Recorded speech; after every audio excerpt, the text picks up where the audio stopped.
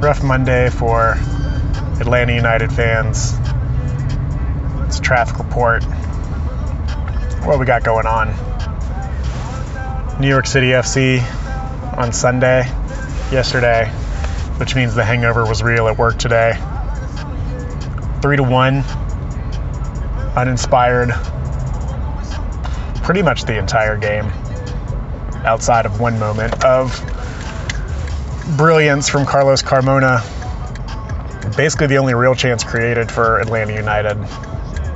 A lot of questions being asked. I don't even want to say questions, just a little bit of muted excitement. It started last week with DC United, another 3-1 loss. That was at home. Followed up by this one. This one too being in prime time. Definitely let some of the other MLS fans get in on the fun, poking fun at Atlanta United. So where am I on this? Obviously not happy. I mean, you get beat 3-1 and don't look good while doing it. You know, it's partly personnel right now. First choice striker is not in. Miguel Almiron playing out left, inside. Instead, we have Gressel and Jeff Larentowicz kind of just like both filling that void in the middle there.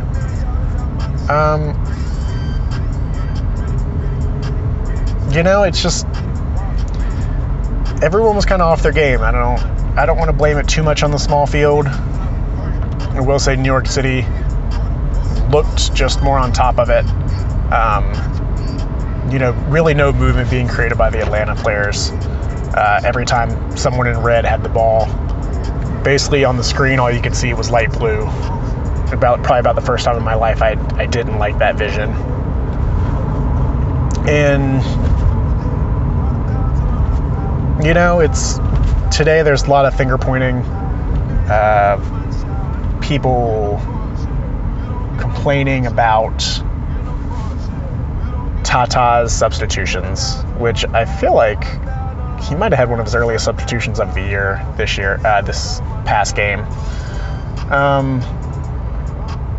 Some kind of hand-wringing at Kenwyne Jones and just what does he bring to this team or not. And I think that's also just been kind of brought even more to the front after the MLS salaries were released. Not that we didn't know he was probably getting paid a little bit on the higher end, but kind of how he doesn't fit into this system, which he was brought in before Tata, so it makes sense. Maybe he's not quite there, doesn't offer that same fluidness, same spark, same space creation. Am I upset with Kenwyne right now? No, I'm not. I think he still has a place. It's just, that's where you have the problem of a new team, where maybe if that guy's on a team that's played together for a year or two, they still know how to work with the midfield, but right now they don't. Would I be open to a Kenwyne trade?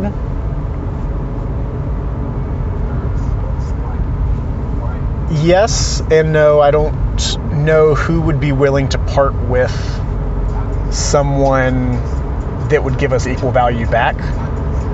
If we were to trade him for some TAM or GAM, some allocation money, then possibly, but that still leaves a lot of time and a lot of time without a player of his caliber. And again, just doesn't really answer any questions. Really, it was just Atlanta United couldn't play their own game, but still got exploited defensively as if they were pushing forward more heavily and creating more chances. These things happen.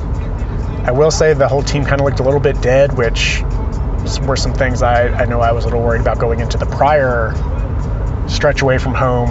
I thought it might happen then. Instead, it's happening a little bit later. But, you know, like, the worst thing to do right now would be to stop playing their game.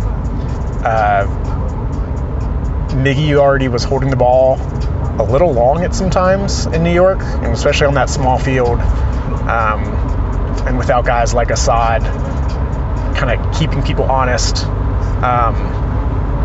you know, it looked pretty obvious. And New York was really able just to kind of key in on Miguelito. You know, excuse me, it wasn't helped much today either by, again, primetime league clinching game where Brad Guzan, who will be here in July, was in the net for another team being relegated back down to the championship over in England. I want to say all three of Chelsea's goals today went through Guzan's legs, and, you know, Can been playing pretty well.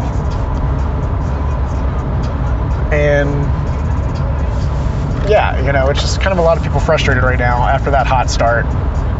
Minnesota United's also been playing much better recently. Their offense is starting to click.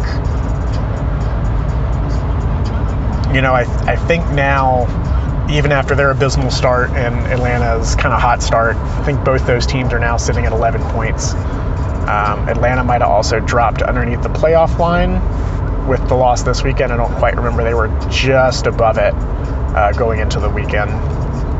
So there's things to answer. I'm not really worried so far. I mean, I want some things to be figured out, but it's a long season. I think we're only about a third of the way through right now. 34 games in MLS. I think that was the 10th or 11th this weekend. Yeah. Keep your heads up. 5 stripes. All that good stuff. We'll get another win soon.